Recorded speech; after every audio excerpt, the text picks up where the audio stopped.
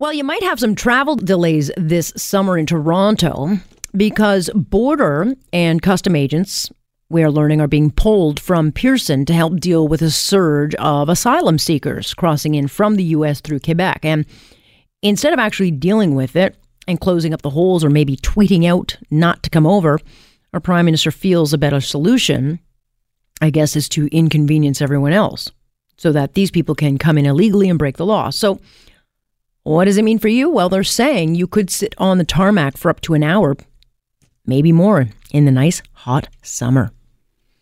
And now this weekend, there are protests planned at that border with two different groups, those in favor and those against the border jumpers. We're expecting about 20,000 by the end of this year. You can only imagine what those protests might turn into this weekend. I want to bring in Candice Malcolm. She has been covering this issue probably more than anybody, has also gone to the border border crossing. She has been writing in depth on this for the Toronto Sun. Hey, Candice.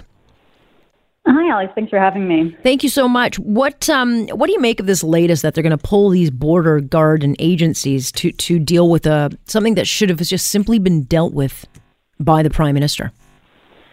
Well, it's incredibly frustrating. I mean, we're talking about Canadian travelers, international travelers, people who are coming to the country legally, who have to be inconvenienced because the government can't come up with a proper solution to address the illegal surge. So today there was a report in the Globe and Mail. It was a leaked document from the Canadian Border Services Agency saying that they were moving border guards from Toronto Pearson Airport, the busiest airport in the country, and moving them to Quebec to process these illegal crossers and their asylum claims. So, people coming in from the States, people coming in from Europe are going to be waiting even longer at Pearson. And really, the solution, it could have been so much easier, Alex. I mean, you could either hire more border agents to process all of these claims, or you could close this one border location. 95% of the illegal crossings happen in one spot on Roxham Road. I've been there. I've seen it for myself. It would be pretty easy for the government to just put up a fence or just stop allowing people to cross to this one location,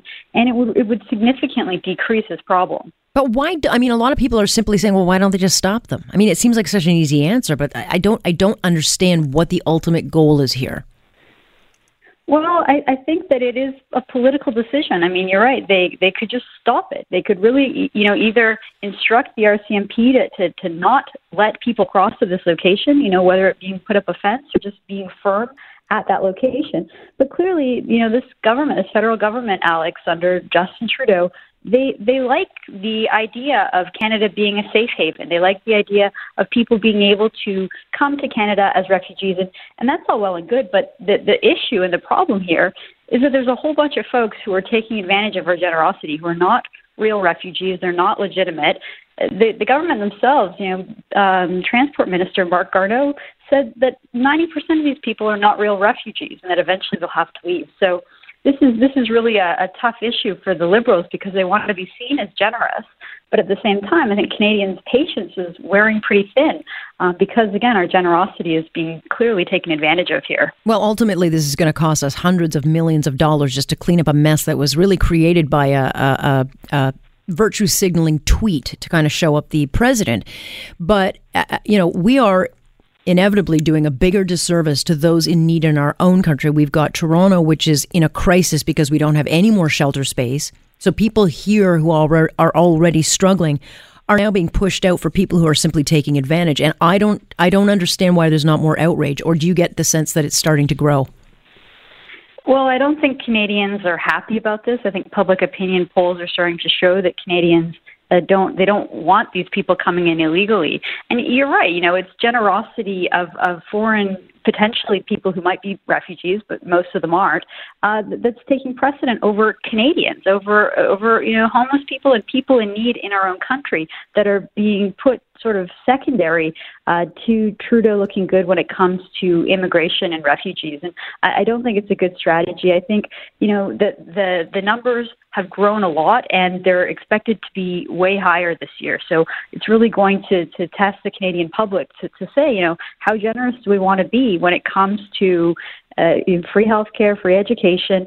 The government said as much as $20,000 per refugee per year is being spent. And if ultimately we're just going to be deporting these people because they're not real refugees, what a colossal waste of money that could be spent on better issues like Canadian homelessness, Canadian veterans, Canadian Aboriginal issues. There's so many other things that should be addressed that I think it's going to be a big issue for Canadians. I mean, you've been at that border crossing. There is no question it's not slowing down because they've actually started to build permanent facilities, which to me is a very dangerous message to send. It tells them we're still open for business, come one, come all. And again, I question these people will not get kicked out, Candace, because they're being fast-tracked now to Toronto, which they blend in and they get lost. How do you track these people down?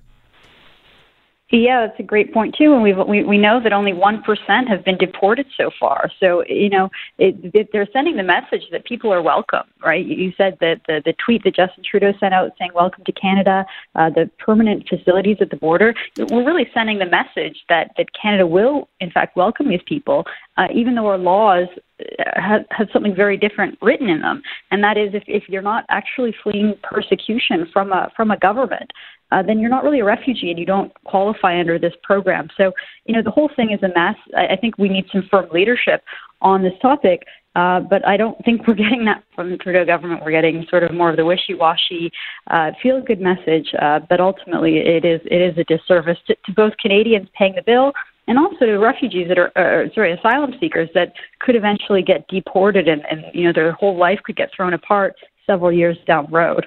Well, the opposition has been trying to hold this government to account, and Michelle Rempel has been very active on this file. Here's what she sees the situation as. I believe that Canada should be an open and welcoming country for refugees, for the world's most vulnerable. But what we're seeing by the Minister of Public Safety's own admission is that many of these people will not be eligible for asylum.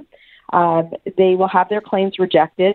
We will incur deportation costs, and in the interim, it might take, between 2 to 11 years to have these claims processed. To me, this is a perversion of our humanitarian assistance system. We have over 45,000 cases of privately sponsored refugees. These are people who have raised money in Canada to bring some of the world's most vulnerable who are sitting in UN refugee camps, who are awaiting upwards of, for example, if you want to sponsor somebody, a refugee from Djibouti. All right, so that is Michelle Rempel, and I've only got about 30 seconds left. To question any of this, we are then given a lecture about being, divisive and racist. Well, I agree with Michelle Rempel, and I reject those claims. We can be an open and generous country. We can be pro-refugee and pro-immigration, but be opposed to illegal immigration and people pretending to be refugees. I think it's important to draw that distinction, and we should really be prioritizing the most vulnerable people, not just the people who manage to show up in our country. On that note, Candace, we'll stay tuned. Thanks so much for joining us. All right, thanks for having me. Candace Malcolm over at the Toronto Sun. Here on Point, I'm Alex Pearson. This is Global News Radio.